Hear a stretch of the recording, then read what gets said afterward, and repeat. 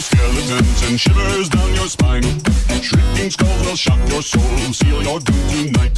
Spooky, scary skeletons speak with such a screech. You'll shake and shudder in surprise when you hear these zombies shriek. I don't know what to think. stories. I don't know what to think about it. That's the show, folks. See ya. Yeah. On the last episode, we ran through a hypothetical of you, me, Django Phillips, who was on the episode with me, and Franz McBoohoo running through one of the scenarios. And I swear to God, I had to have done... We're the Monster Squad. No. Yes. We were definitely... Yes, we were definitely supposed to walk around our... So the idea was we were supposed to walk around the house by ourselves. Mm-hmm. And... We're talking about your house? Yes, I said Your my house, terrifying house. all 3 levels, we're all supposed to just stay away from each other. That's the point. Mm-hmm. And believe me, in this scenario, like, we're supposed to avoid each other, and, oh man, it was some kind of pagan shit where we had to do, like, a blood thing before it. We had to chant, and then we had to walk around the house with a candle by ourselves. And I don't think it was Midnight Man, it was like a multi-person Midnight Man. Okay. But anyway, And why do you think I would go crazy? I would go nuts. Because you know how to psych me out? I just also don't... I think you underestimate how fucking creepy my house is at night. No, I know how fucking creepy. Get some Your fog house is- machines up in here. Yeah, it's Turn scary all the without lights the out. fog machines. Get- It's scary with the lights off, and we're sitting here watching a horror movie, and out of the corner of my eye, I think I see something Like a shadow standing move. in your Exactly. bathroom. I deal with that And I remember every that time day. that we watched Blair Witch, and you were just like, "Yeah, watch out for the Blair Witch," and there's behind the shower curtain. I was like, "No, stop!" And I freaked myself out. I didn't want to go So into you your know bathroom. what I don't think I said this in the hypothetical, but now having you react that way, I would probably, like, just be within, like, distance of you to fuck with you, but not technically be around you. What happens if it's the thing that for makes the me game. snap, and I just hone in on the sound, and I just fucking slaughter them? You're not allowed to walk around with fucking weapons. It's a ritual. What do you dude. call these? Fucking bare hands. Tickle you. Get out of here! You're not Terry. Get out of here! You're not Terry the Tickler. He's never. Okay, that was a lie. As I was saying it, as it came out of my mouth, I was like, "He's never tickled me," and then I was like, "Oh, he Just has." immediately Oh, remembered. he has. That's a real creepy laugh. We were so young. We did stupid shit when we were younger. Oh, we all did. We all did questionable things. Yeah. Good times. I guess. So this is Lat's Pasta. That it is. It's been 2 weeks. I'm gonna go It's get a been drink 2 weeks since we recorded. So a lot of stuff has happened. I'm gonna do a shout out. My friend from episode 20, Gnarly Charlie, proposed to his girlfriend. Congratulations. She's a real cool chick. I loved smoking weed in North Carolina with you guys last week. It was fucking, that's it was fucking great. We were trying to decide. we came back with shrooms, some North Carolina exclusives, and that might be later tonight. I don't know. We'll see how it goes. Yeah, we'll see. At least to try it out. I've never lost my fucking mind on a single stalk, you know. But you'll see a little color, maybe. A little light show, because we tried doing shrooms before, and it fucking sucked. Yeah, They were old. They were as old. They were old as shit. They didn't have a taste, and there's a taste when they're potent. There's a taste. These must be like fresh. I just want to get them while the getting's good. I'm Disco Dracula, by the way. Did you I haven't introduce me? introduced you yet. Stop. We jumping. are like 10 minutes Stop into this goddamn jumping. recording. No. Well, let's fucking hurry this shit No, up. not. So anyways, I'm Disco Dracula. Fuck. Let me finish what I was saying. I'm gonna have to go sober in like 2 weeks' time, so the episodes might not be as more fun for me for like a month. No, you'll have a great 2 months. time. Yeah, I mean, I guess I'll be more serious about it. Can I get drunk Yeah, for tests? you're fine. No, they could For jobs, they could test for alcoholism, can't they? Are you sure you're not? Are you sure you don't have that now? With the way you're slurring your words over there, Mister. Alcoholism. You sound like me in 5th grade. No, class. I used to drink like a lot, and I don't like drinking anymore because of it. But if I have to be sober, I might as well do something that's legal. You're not wrong. Gin. That's why the shrooms. They're not legal, but Why'd they'll you be say out of. gin? I'm holding a bong, and I was like, "Bottoms up, fellas." Just start chugging this shit. I just fresh packed this. Who was up next? I think you were, to be honest. Yeah, you said you were good because you're a bitch. And then I took a hit, you motherfucker. No, you didn't. You were like, so I'm gonna introduce these two jets that I'm here with. This episode we have playing spectator, Mr. Skellybones. Are you back color again. coded over there?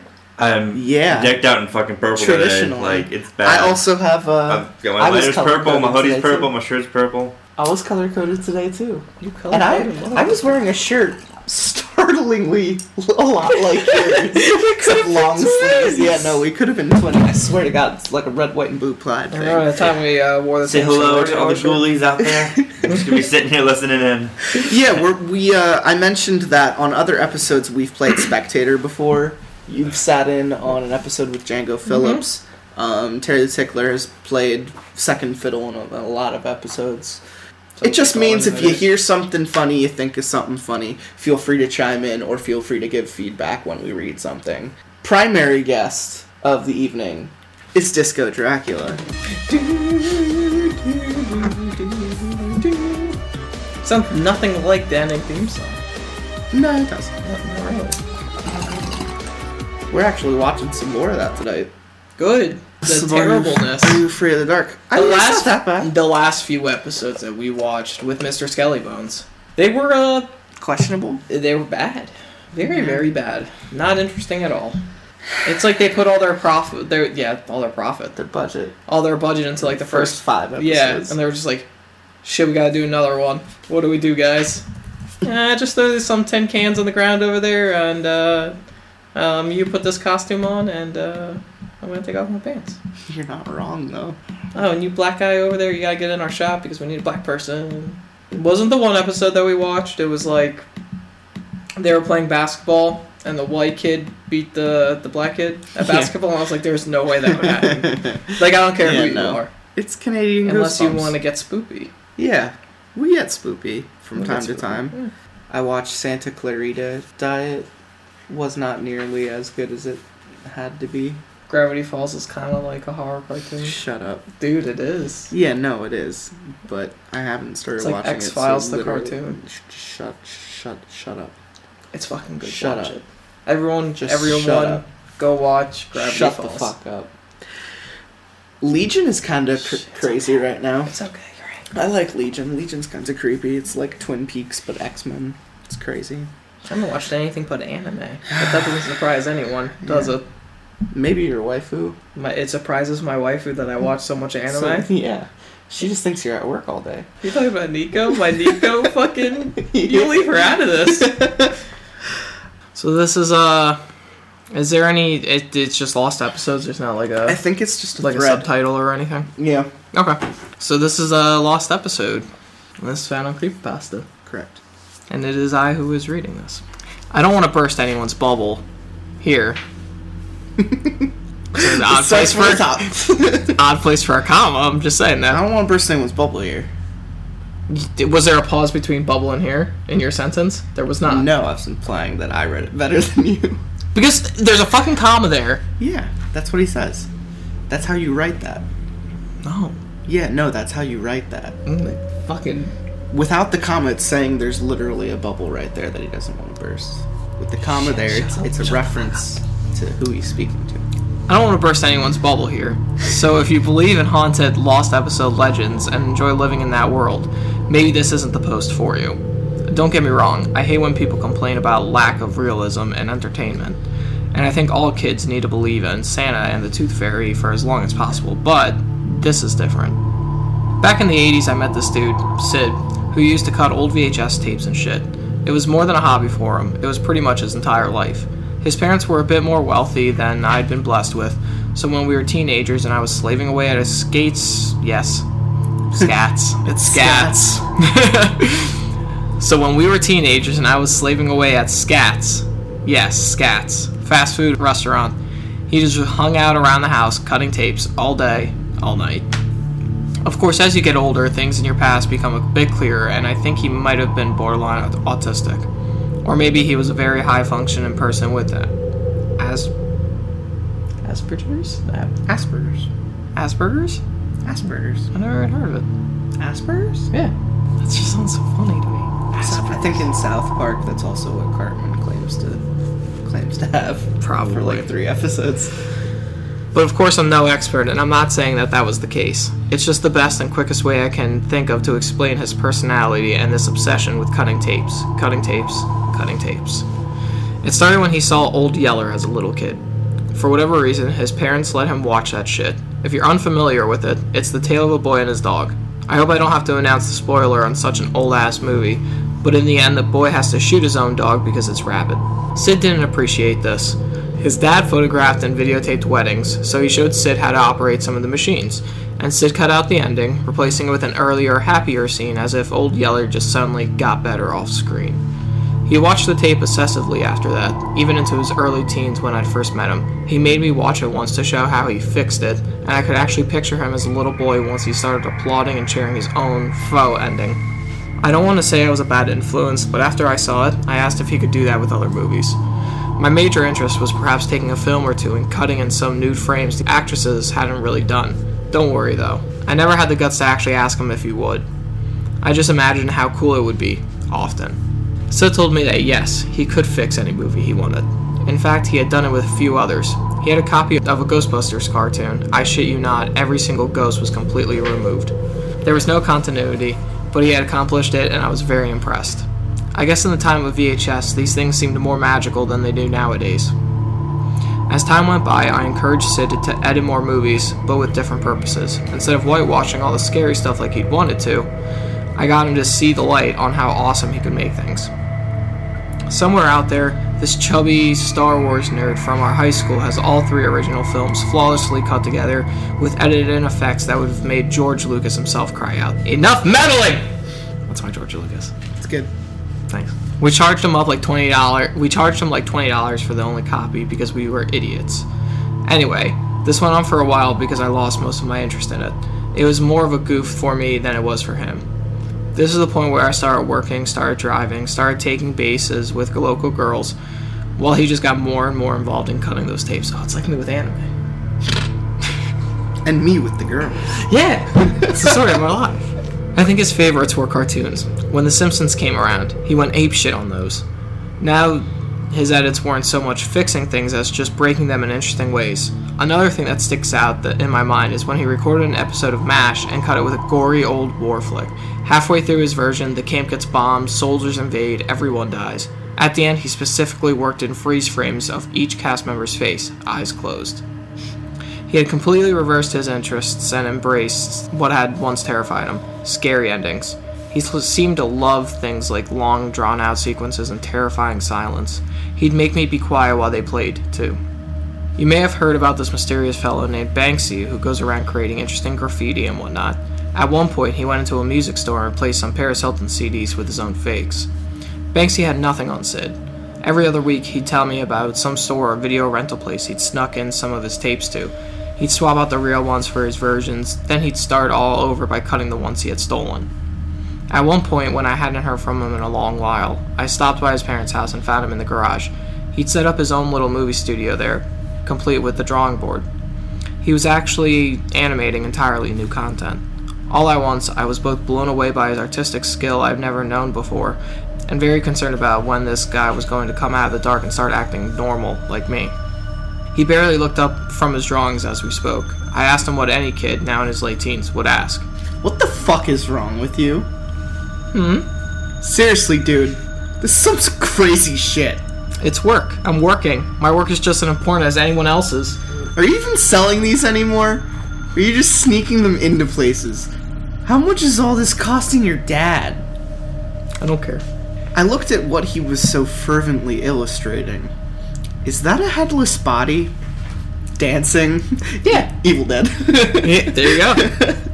Yeah. That's pretty dark, man. I know. That's the point. I don't get it.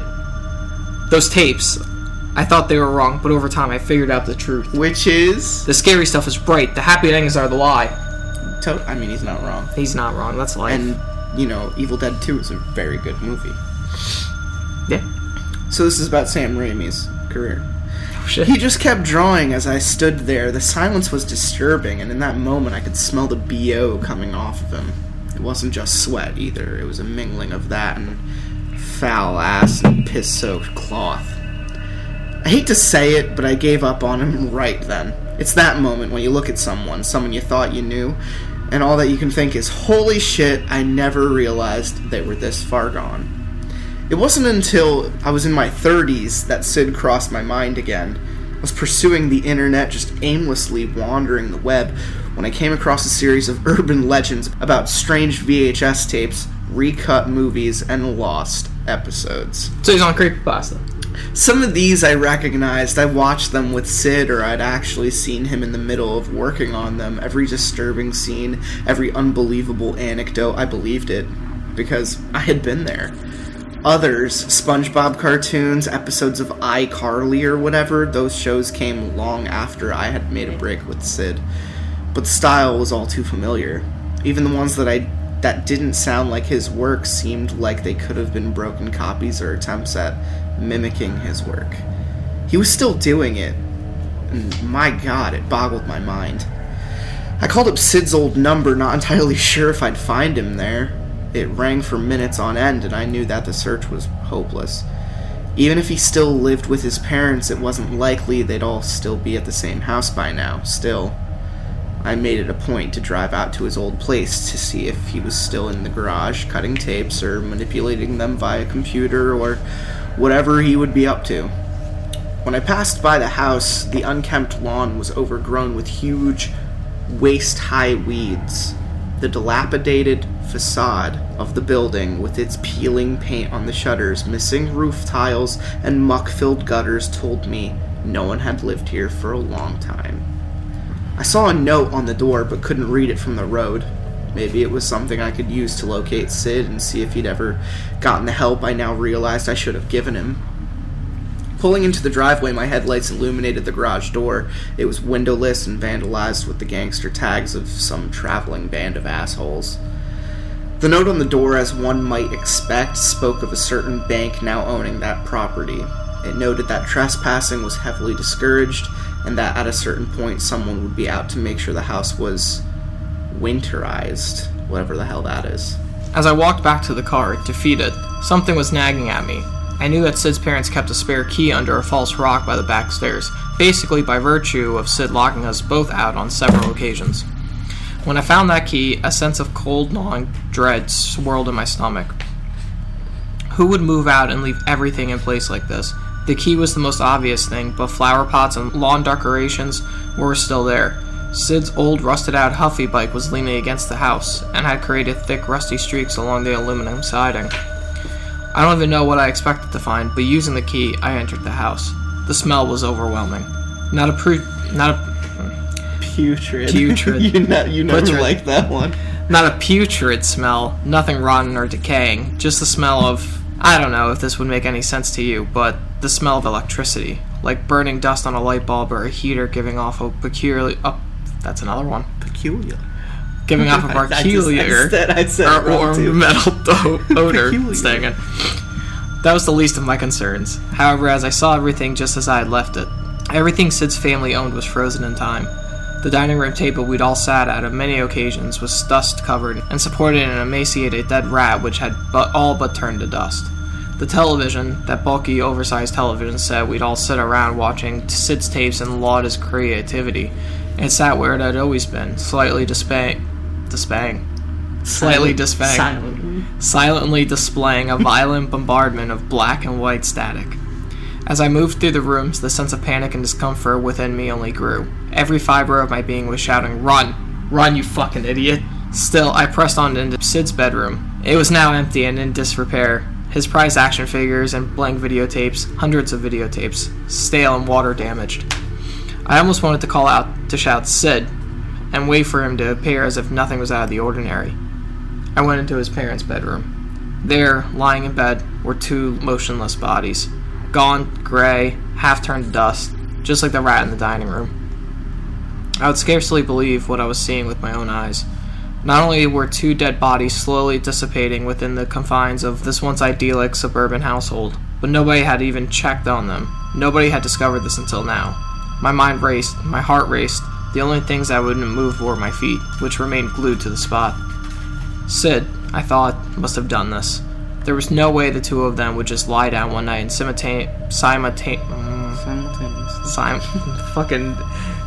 and die of natural causes. Sid had said he didn't care about his parents, and when was the last time I had seen them? God, I haven't seen them for days, maybe weeks before the last time I talked to Sid. When I finally left the room, I took out my cell phone and began dialing 911. However, as soon as I lifted it to my head, an ear-splitting shriek of interference nearly caused me to fling the object across the room. I rushed to the kitchen phone, squealing static. I tried the living room phone just to be thorough, static. It wasn't until I put the receiver back down that I heard it. Music. Faint, barely audible music that I hadn't realized before. It seemed to be some repeating melody, happy and light, some flutes, maybe a whole horn section. I followed the peppy tune to the in-house door to the garage. Pressing my ear to the door's dirty surface, I determined that the music was indeed coming from just beyond. "Sid?" I called out, barely managing to form the name with cold, bloodless lips. "Sid? Are you in the house? Are you alright?" I tried the door only to find it somehow locked from the other side. It was no matter, since one wild kick nearly knocked the rotting wood off its hinges. "Sid?" I shouted as the dust slowly cleared. Through the haze, I could only see the light of a television screen, vibrant colors, blue, green, yellow. Soon I could make out a cartoon playing on the screen, and the silver wires running from the set itself to some dark mass. Then the dark mass took shape as my eyes adjusted to the odd lighting. It was Sid, or rather his body, not dead nearly as long as his parents, seated in an old office chair. The wires from the television set lead directly to his body, eventually disappearing into several old, crusted-over holes his leathery flesh. Through a small worm-eaten opening in his ribs, I thought I could see more metal inside of him. I walked to Sid's side, holding my hand over my mouth for fear of vomiting. His face was twisted into a hideous wide grin. His empty eye sockets almost seemed happy, hooded by a pleased brow line. You don't want to do it? How would you do this? Hi there! Oh, I was thinking the same thing, just really high pitched. You can do it though, that was good. Hi there! I heard a jarring voice. The voice was upbeat, high-pitched. It sounded almost like Sid, but different, bubbly, and cartoony. I turned to the screen. The green grass, the blue sky, the yellow flowers, and Sid. A perfect caricature of him. It strolled along the infinite loop of that utopian cartoon background. It waved to me. "Sid," I whispered. "Oh God, Sid." He, the cartoon version of him, turned his attention away from me and continued to merrily stroll across the unending cycle of the same backdrop. He passed a shrub, then passed it again and again. The same bluebird, chirping happily, flew through the sky in a figure eight. "Sid." I shook my head, unable to comprehend the scenario. I never should have let you leave reality.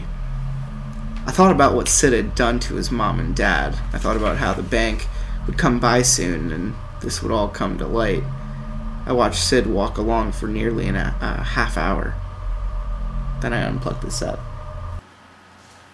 So this goes to show, if and when you're nearing the end of your life, and I catch you watching weeaboo shit on a screen for like 12 hours at a time,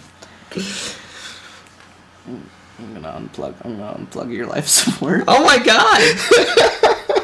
I mean, honestly, if I would get To the point, yeah, I saw that. That wasn't me, though. That was you. I saw it coming out of your fucking mouth. No, that was this on the table. I liked that. If I get to the point where I'm on life like, support, fucking kill me anyways. I don't want to be that old. No, I was gonna say the same thing to you. I don't want to be a fucking vegetable. If they say there's no coming back from this, pull the fucking yep, done. Pull the fucking cord. I don't want to be retarded. It's not even that. I just don't want to, I don't want to move. I don't want to lose all my motor functions. I don't want to lose my emotions and my thoughts and my memories. Yes. When it gets to that point, just fucking take me out like Old Yeller and just fucking shoot me. Yeah, buddy. Just shoot me. Yeah. Okay. I'm glad we got that taken care of. So this next story... This one's from Unsettling Stories, which I love reading with you because you always react so nicely to them. Call back to episode 13. My dick hurts. Please stop. This one's called Something Horrible is Happening to Me on Facebook. What, don't forget your birthday? Yeah. I don't know shit about Facebook. I started an account late last year to promote my website. Not much happened. I plugged my Facebook address pretty much everywhere I went. And while fans trickled in...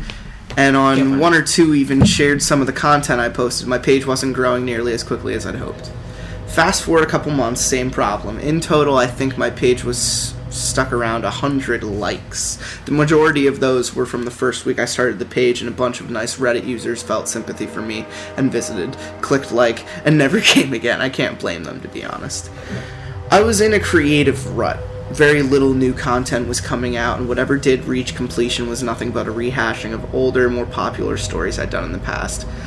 I was hoping to piggyback on their successes. It didn't work. It was obvious that interest was waning.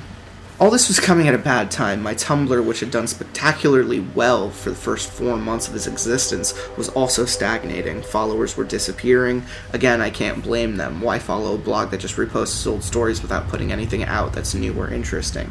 I'd reached a point where I was starting to think writing wasn't for me, and I have to rethink everything I've envisioned for my future. Out of nowhere, sometime in April, I got a notification on Facebook that my page had been mentioned. I clicked through and was astonished to find out that the page was nearly 10 million fans had posted on one of my older stories, and had credited my own Facebook page as the content creator. Messages and likes came in droves, friend requests too. I didn't know what to do with all the newfound interest in my work. My creativity hadn't been piqued by it at all, but my enthusiasm had re-emerged. I chatted with people who messaged me. I gave advice to aspiring writers, despite not really believing any of what I was saying, and I even agreed to collaborate with another semi-well-known author on a piece at some point in the fall. As April progressed, more and more people were visiting my page and inhaling my old content. Each day, I'd spend hours replying to notifications and messages, sometimes holding 10 real-time conversations at once. It felt good to be connecting with people again. It's something I hadn't really done at all since high school. That was almost 20 years ago. I grew close with a few of people who've been messaging me. People from all over the world, in fact. We chatted about nothing and everything, to use a cliche that I despise, but find impossible to avoid. The more we talked, the closer we got. There were about 25 people out of the hundreds who I really felt a connection with. I think it was mutual, too. We chatted together on Facebook, and then we started doing group emails. In May, Charles, one of the 25, suggested a meetup. Obviously, for some of them it was impossible. Quite a few were way too far away for that to be possible for them. But 8 or 9 of us were all within 300 miles of one another. After working through some logistical issues, we made it happen. 7 people showed up. I got to meet the 7 wonderful people: Charles, Lynn, Malcolm, Anita, Bev. That's a weird line. Bev, Melly, and Raj. We met up at a small restaurant in the Tribeca area of NYC. We chatted and laughed and had an all-around fantastic time. I enjoyed myself and my new friends more than I can even express, but it was Bev who really stood out. We'd grown close online, but I never had any hope of getting much closer than that. It all changed when we met. While we shared stories and jokes and beers around the table, Bev and I held hands. She squeezed my fingers with her own, and I stroked her wrist and toyed with her bracelet. During the brief glances we shared with one another, we both knew something special was happening. When it was obvious the night was coming to an end and everyone headed back to their respected hotels or homes, Bev and I remained together. We headed back to her hotel room and let things take a natural course. Mm-hmm. It was truly wonderful. Mm-hmm. It was exquisite. Like I mean, Yeah, just like the way we met. If Disco you had a Dracula's bracelet holding right my now. hand. After it was all over, Bev got up from the bed to take a shower. I propped myself up with my laptop on my lap, happily reminiscing about the time not only she and I had spent together, but the time all 8 of us had shared hours earlier. I decided to go on Facebook and leave individual messages for my new friends to show how much I appreciated them. When clicking through to where I needed to go, I'd realized I'd never even visited their pages before. We'd all just chatted either on my page or through email. I clicked on Malcolm's first. It was weird. A lot of his friends had posted some pretty depressing emo stuff on his wall. I wrote my little thank you paragraph and then headed over to Charles's page. Same thing, just sad stuff. I wrote my letter and moved on. Lynn, Raj, and Melly's were the same. A strange feeling started inside my chest and gradually bloomed outward while goose flesh prickled my limbs. I clicked on Anita's wall. More depressing messages. One in particular caught my eye. We'll always love you, Anita. You will always be our beautiful, sweet daughter. It was from her parents. Dated in 2011. This feeling of discomfort and dread intensified. I went back to all the other pages I'd just been to and scrolled down, and all the depressing messages were from between 2009 and 2016. They all had something in common. They were saying some variant of goodbye. Doing my best to control my breathing, I navigated to one page I hadn't visited yet, Bev's. The message on her wall dated February 2nd, 2016. God bless you and keep you. You were taken from us far too soon, sweet girl. A loud thud sounded from the bathroom, causing me to jump. I got up, quietly asking, Bev, are you okay? No response. I walked slowly toward the bathroom, a sense of doom weighing down my body. I knocked on the door. No reply. Just the sound of water running. I turned the doorknob and entered the bathroom. The room was steamy and warm with an intense, unpleasant odor. Bev? I asked, my head starting to spin with fear. I gripped the shower curtain between my thumb and forefinger and carefully pulled it open. I screamed. Hot water streamed down the remains of a bloated, rotting corpse. Stringy blonde hair was plastered to the side of a gray face with a purple tongue bulging through lips that looked like dark green banana slugs. Grayish yellow slime drooled from her between her legs and puddled thickly near the drain. Before I could turn away and throw up, I saw the bracelet on her wrist that I'd played with at the restaurant. I heaved and retched into the toilet, trying to tell myself that this was all impossible and Beth was alive and normal and everything was okay. I closed my eyes and turned around to face the tub. I made the sign of the cross, opened my eyes, and nearly fainted with relief. The bathtub was empty. I inhaled. The smell, for the most part, was gone. I sank to the floor and tried to collect myself.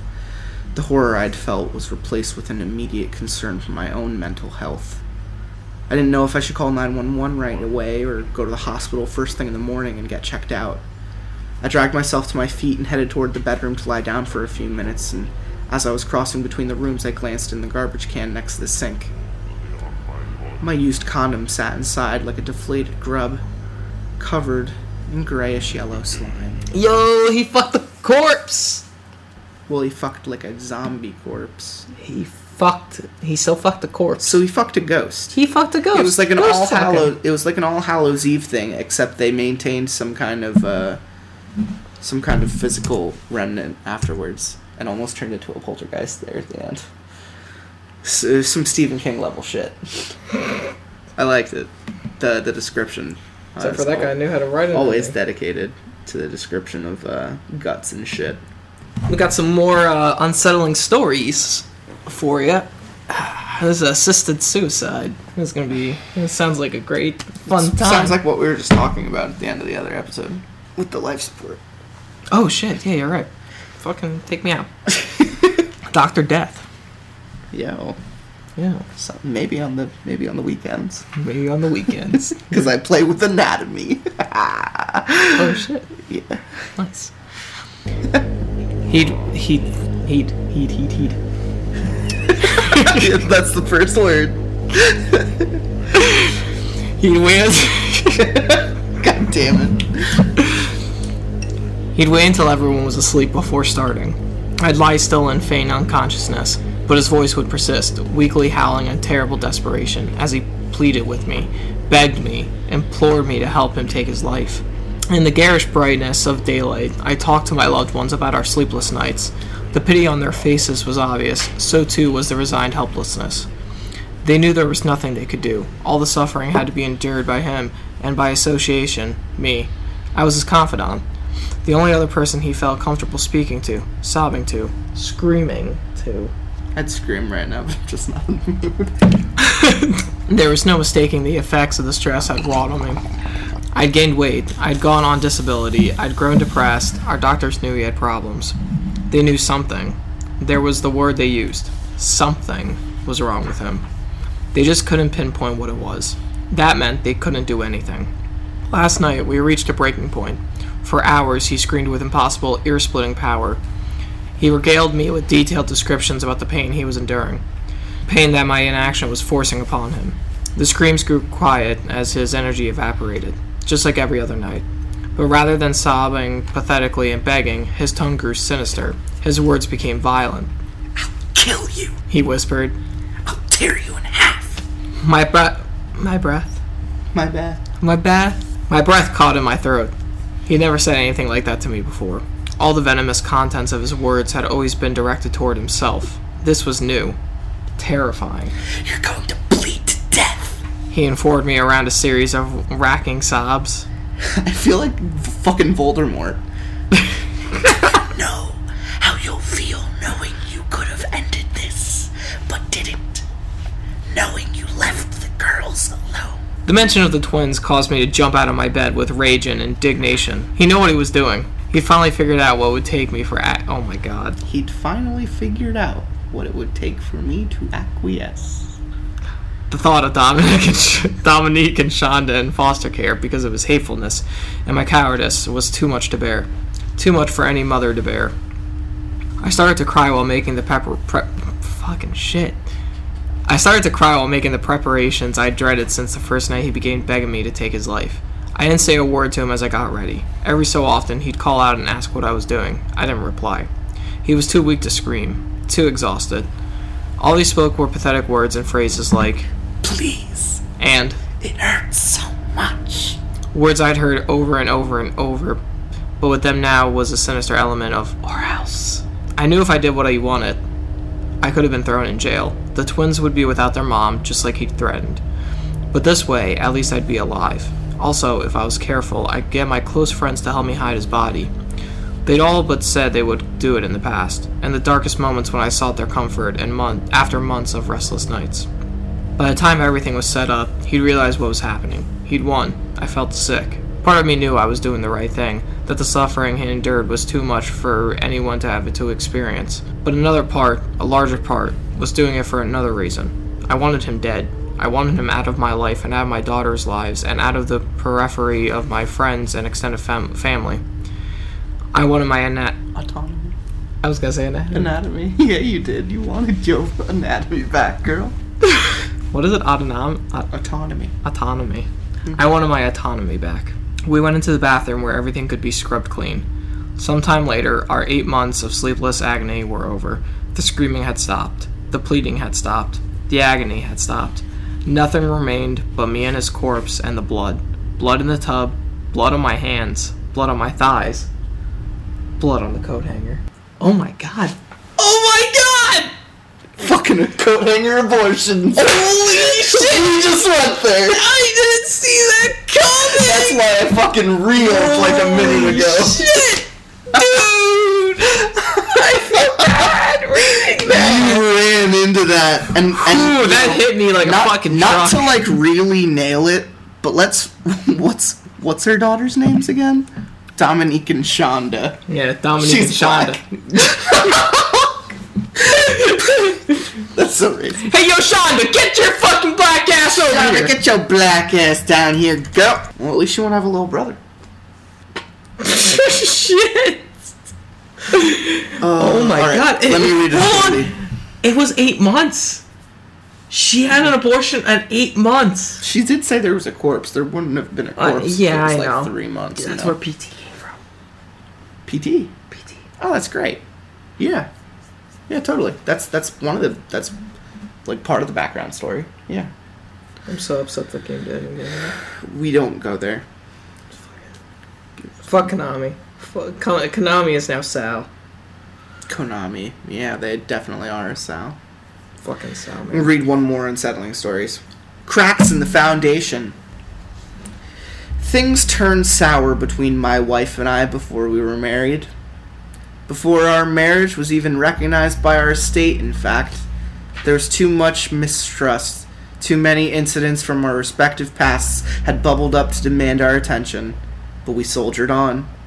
The gesture of our marriage, we agreed, was more important than the fraying of our bond. After the months dragged on, we worked to rekindle the essential elements of our relationship. For the most part, we were successful. Janelle's sharp edges, honed by the coarseness of our interactions over our most difficult times, began to dull. Mine, too, softened. For a while, things felt good, comforting, familiar. Familiarity, though, would beget slothfulness. It's what I'd worried would happen. Every night when we were curled up together in our bed, Janelle would snore and I'd be plagued by fear. It was the fear of inevitability. No matter how well things were going, once we got our wheels back in the familiar rut of our old routines, I knew our foundation would resume its inexorable deterioration. There was only so much damage it could endure before everything we'd worked to build would topple. We both felt pangs of stress before either of us articulated our concerns. Janelle started drinking again. She wouldn't stumble around drunkenly, but not a day went by when I didn't smell it on her breath. She made no attempt to hide it. I, too, regressed. I was overeating, just like how I'd done before we met, when food was the only way I could escape the reality of my depression. I fist-bumped the air. When Janelle and I started our relationship, I was elated. My self-loathing melted away, taking the 25 pounds with it. But each time our connection felt like it was weakening, the first thing I turned to for comfort was junk food. Now I down a pound of ice cream every night while she polishes off a bottle of wine. That sounds like the fucking dream. I want to eat a pint of ice cream. If it wasn't for our sex life, I think our relationship would have ended after our first fight. But I freely admit, we're hedonists. We escape reality through physical gratification, whether it's food for me, alcohol for her, or sex for both of us. The pleasure we give one another has always purged the most toxic of the venom from our respective battle wounds. We both knew it was escapism. Neither of us cared. We needed to feel good, and we had the ability to provoke that feeling in one another. I've been there, in a relationship. It sucks. This morning, we were sitting at the breakfast table and drinking our coffee. As I'd always expected, but never anticipated, Janelle announced her intention to leave me. I didn't say anything. I just stared into my coffee, the black liquid in the white mug defocusing and hazing as tears filled my eyes. I asked her if she'd finally chosen Alana over me. She nodded and began to sob. We didn't talk much after that. Oh, shit. After a few hours ago, as Janelle was packing, she came over to where I was sitting and hugged me. She held me for a long time. I sat motionless, doing my best not to bawl, but she wouldn't let go. I hated her. She kissed my cheek, my ear, my jawline. I felt warmth between my thighs. I hated my body. I turned and met her kisses. After less than a minute, we were undressed. Her tongue explored me, and I writhed beneath her ministrations, despising her cowardice and antipathy toward our relationship, while I clutched her head and ground her against her mouth. I shuddered and saw flashes of our earlier life together as I came, my pleasure decaying into oversensitivity as I pulled her by the hair to stop her rough tongue from scraping over any more of me. Janelle's face wore a rictus of self-satisfaction and wanton lust.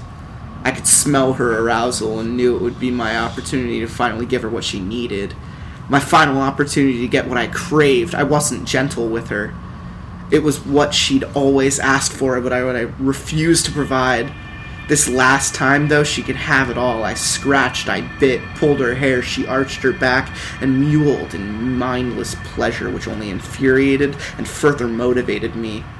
Mews became moans, moans became screams, and screams became gasps after her muscles tensed and she collapsed on the sofa wide-eyed and sweating. She lay on her back, splayed, dripping, and utterly exposed. I kissed her forehead and watched, transfixed, as warmth drooled from her inviting, slit throat. Oh, so he killed her. Fuck yeah, I did. I knew where that was going. So did I. Yeah, it was fun. It was a good adventure. It was like the good husband or like the stepfather or something. It's good.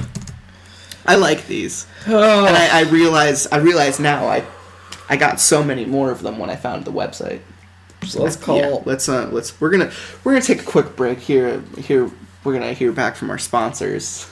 The sponsors for today's episode are Mario's Pizza for being fucking tasty delicious. For this J money with my Disco D. Yeah, dude.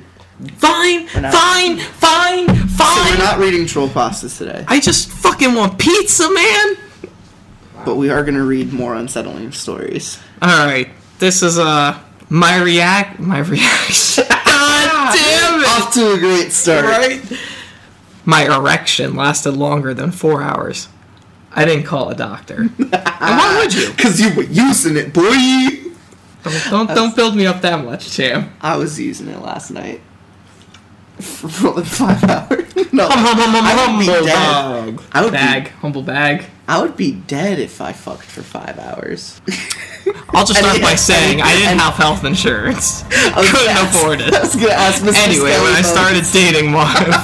God damn it! Start from the top. I'll just start by saying I didn't have health insurance. Couldn't afford it. Anyway, when I started dating Marie, I was worried our age difference would be a problem. So before our third date, when I figured things might get physical, I asked my buddy if he'd let me have one of his Viagra pills. He obliged. The date went wonderfully. The time in my apartment afterward went even better. I'll keep it classy and just say she was impressed by more than just my huge aquarium. That's not a euphemism, by the way. I have a really cool aquarium. Of course, if I'd gotten rid of it after Mom died, I probably could have afforded health insurance. But I'm getting off topic. As the night came to a close and Marie was saying goodbye because she had to work early, I realized I was still, aroused. For lack of a better term, my cock was harder than trying to put a dry sock on a wet foot. Marie, to her credit, took it as a compliment. She left, and I was alone. Alone with it. I did what I could to bring it down, and yes, that means what you think it does. A half hour and 300 porn clips later, there was another successful firing. I cleaned up and went to make something to eat. The image of a 44-year-old man sporting a turgid erection as he makes a sandwich is not one I'd like you to hold on to. But for the purposes of this story, it's kind of important. So I'm sorry about that. But as the sandwich was built, I became increasingly aware that I might be having a legitimate medical issue. I stood in the kitchen trying to eat, but I had a hard time focusing on the pastrami. A different meat was on my mind. Yeah, roast beef. Oh shit. With a growing sense of concern, I waddled back to my computer desk. Here's a tip. If you ever want to feel disgusted, do a search for priapism. See, it threw you off too. Priapism. Do a search for priapism. It's still throwing me off. I've never searched it, so. Neither have I. Even better, do a search for untreated priapism.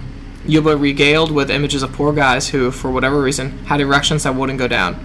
Over time, the blood trapped in there went bad, and the organ began to rot. It turns purple, then black. The sufferer not only can lose his dick, but could die of blood poisoning if all the nasty stuff goes into his bloodstream. Jesus fucking Christ. Yeah, this is pretty cool. I didn't want to lose my dick. I didn't want to die, but I also didn't want to have to declare bankruptcy. As much as I was terrified of my condition, I simply couldn't afford to go to the ER. So after more Googling, I realized what I had to do. I don't like where this is going. Why? I don't like where this is going. He's gonna stab something in his dick to drain the blood. I don't like where this is going. Why do you make me read these? You have one time. Define fun. Mom died in 2014. She was diabetic. I'd gotten rid of most of her medical stuff, but I still had some. Of the some, one thing was relevant to this particular story, a needle. Yes, and again, I'm sorry. I sterilized the head of I can't do it! I sterilized the head of my penis with some rubbing alcohol, and before I could lose my nerve, I stuck it in and pulled on the plunger. Having my hog sucked had never been so painful. The hypodermic needle filled with dick blood. When it was full, it was obvious the head gotten smaller. I squirted blood down the sink, then did it twice more. Nice! When all was said and done, my soggy Swiss cheesed glands sat at the end of my shaft like a beanie on the tip of a pool cue. I don't like this. The shaft was a major problem. Besides the pain in my glands from the needle marks, the shaft itself ached terribly. Yep. I'd been about 7 hours since Marie and I started fooling around. Everything I read online said 8 hours was the absolute limit before irreversible damage would occur. I had to hurry. Try as I might, I couldn't get the needle to work properly in the shaft. Most of it was the pain, which was 1,000 times worse than I'd been on the tip, but the other part was how the biology of that area is. It's not just a basic tube that can be emptied and filled. It's more like a sponge with many chambers which fill with blood, then clamp shut. Why? It's making your dick hurt? Yeah! Oh, my dick hurts, part 2. Yay! Everyone's not excited. I could empty a chamber or two with the needle, but I'd have to stick myself hundreds of times to get it done. Okay. I simply didn't have the time. Plus, I was terrified of further injuring myself if I pushed the needle too deep. I started to panic and I felt myself getting dizzy. Some of it was from the pain, certainly, but to this day I swear I'd already started to get poisoned. That freaked me out even more. Short of stabbing my cock over and over and over with a needle, that was probably destroying my organ in the process. Another part of me worried that in my panic I'd break the needle off inside. I was good up until that point! Wasn't going to happen. I'd rather die. Me too! Panic mixed with despair as I knew I'd probably have to call 911. I cradled my face in my hands and cried for a minute, then got up and headed toward the phone. As I passed the aquarium, I stopped. The exotic fish stared, no doubt judging me. I didn't care. I'd figured something out, something that in my haze of fear and panic seemed reasonable. Now a year later, I can barely comprehend how I took the next step. The biggest fish in my tank, the red-eared sunfish, had a special diet. Oh my god. Regular fish food won't do. No, the red-eared sunfish needs to eat leeches. Oh my god. And in the small refrigerator next to the aquarium, I had a box of them. My dizziness had grown severe, and I dropped to my knees and opened the little fridge, pulled out the box, stuffed my hand in it, and pushed a handful of the writhing black leeches against my awful, blood-filled dick. The last sight I had before passing out was the biggest of the leeches pushing its mouth against my shaft.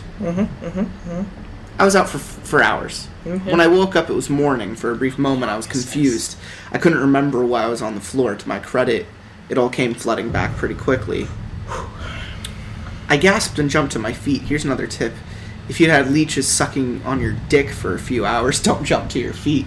I felt terrible pain as the engorged leeches, unable to support their own weight, were ripped off my body, all but one, which had attached itself to my pubic area and could rest its weight on the base of my penis, dropping onto the hardwood floor. 2 of them burst like blood-filled water balloons, while the other 3 just writhed pathetically. I shrieked and slapped at the one connected to me. It flew off, hit the side of the aquarium, and splattered. As disgusted as I was, I felt intense and overwhelming relief. My stupid, tiny, flaccid dick hung from me like a newborn doorstop. I poked it a couple times, amazed that it still had feeling. Its color looked decent enough. Somehow, despite doing everything wrong and doing things out of panic that I would never considered otherwise, my dick had survived. And so had I. Good for him. So that's about it. Later that night, I gave the thing a test firing. It worked. Then, as I waited with bated breath, it returned to its normal, pathetic size. No harm, no foul. I have to admit, though, I still have a hard time receiving oral sex without thinking of those leeches. And I guess maybe now you will, too. Joke's on you! I don't have anyone to do that! Just go Dracula's lonely. Mr. Skellybones, got anything to add? I tuned in and out of that story the Good. entire time. Did it hurt you? And it wasn't heard, because dick. of his wailing? Like, I was interested in why he was freaking out. I heard it was like, dick, pool, needles, break leeches, off, flaccid, and I was like, I'm gonna keep reading my manga instead. It's not as disgusting as the story currently. I was just enjoying him the entire time. Alright, so this is gonna be the last one. Why do you do this to me? I don't know, it's fun. No. So this is gonna be the last story on this episode. Far too much sex. From Unsettling Stories. My wife's going to be the death of me.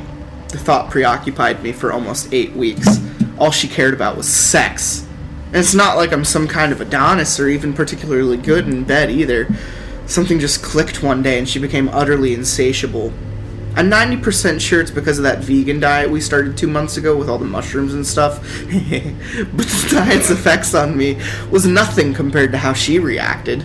She never seemed interested in analyzing the reasons. She just knew what she wanted, and that's all there was to it.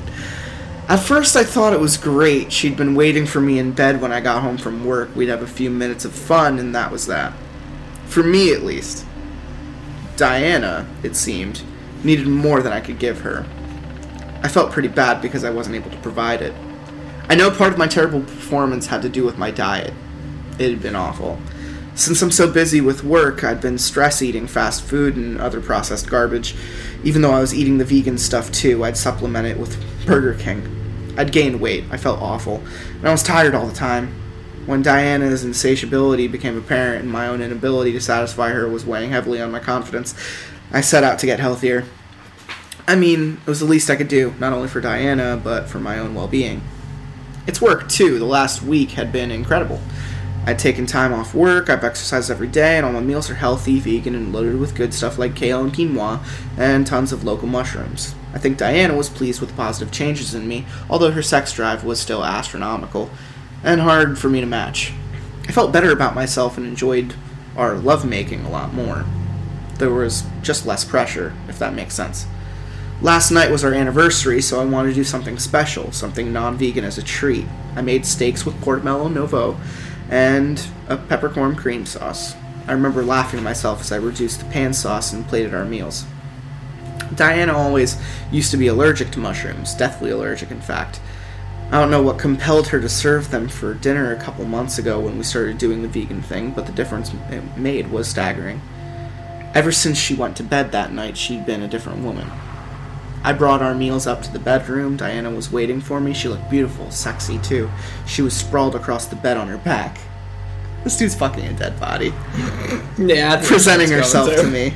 It was her favorite position ever since her drive skyrocketed. I told her to hold her horses. She could wait until after dinner. She didn't reply. Oh, yeah, but she let me feed her bits of steak and mushrooms. I emptied her perfect mouth of the food I'd put there at dinner the night before and replaced it with our anniversary meal. My head spun with love and affection as I carefully pushed a piece of juicy steak down her throat. I marveled at how the hot meal warmed her mouth. After dinner, I could no longer resist my wife's allure. We made quiet love in our candlelit bedroom. When we were finished, as I was tucking her into bed, I noticed small growths in her armpits and behind her ears. I turned on the light and looked more closely. Tiny stringy mushrooms, new life. I smiled. We were going to be a family. I like the happy ending there. I looked at it it's like, that's great. Jesus Christ. Rise, my children!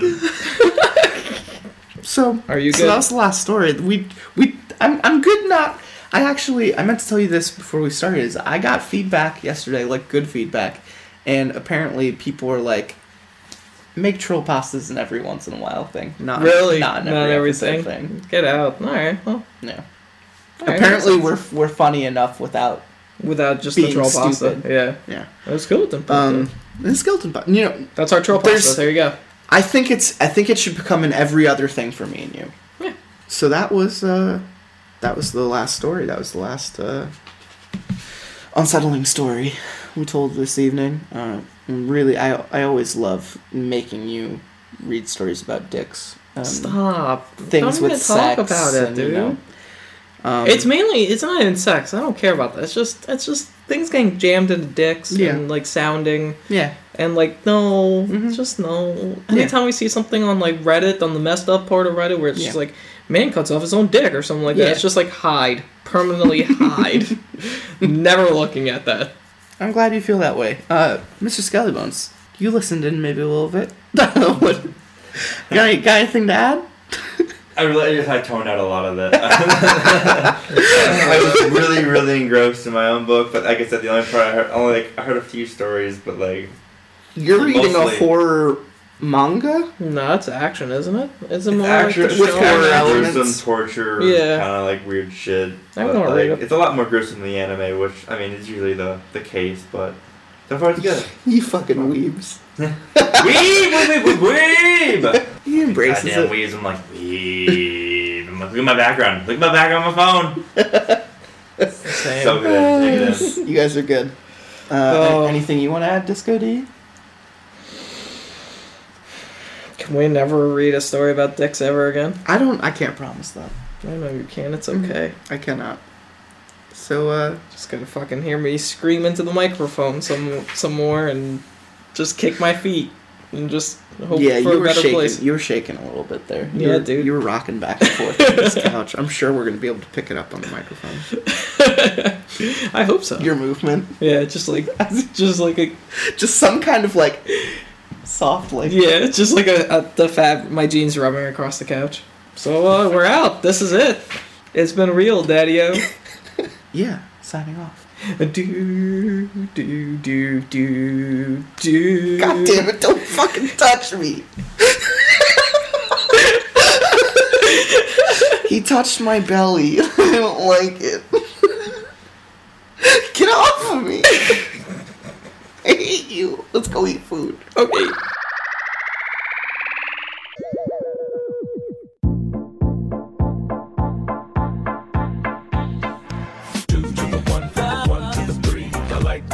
And I like good trees. Smoke so much weed you wouldn't believe. And I get more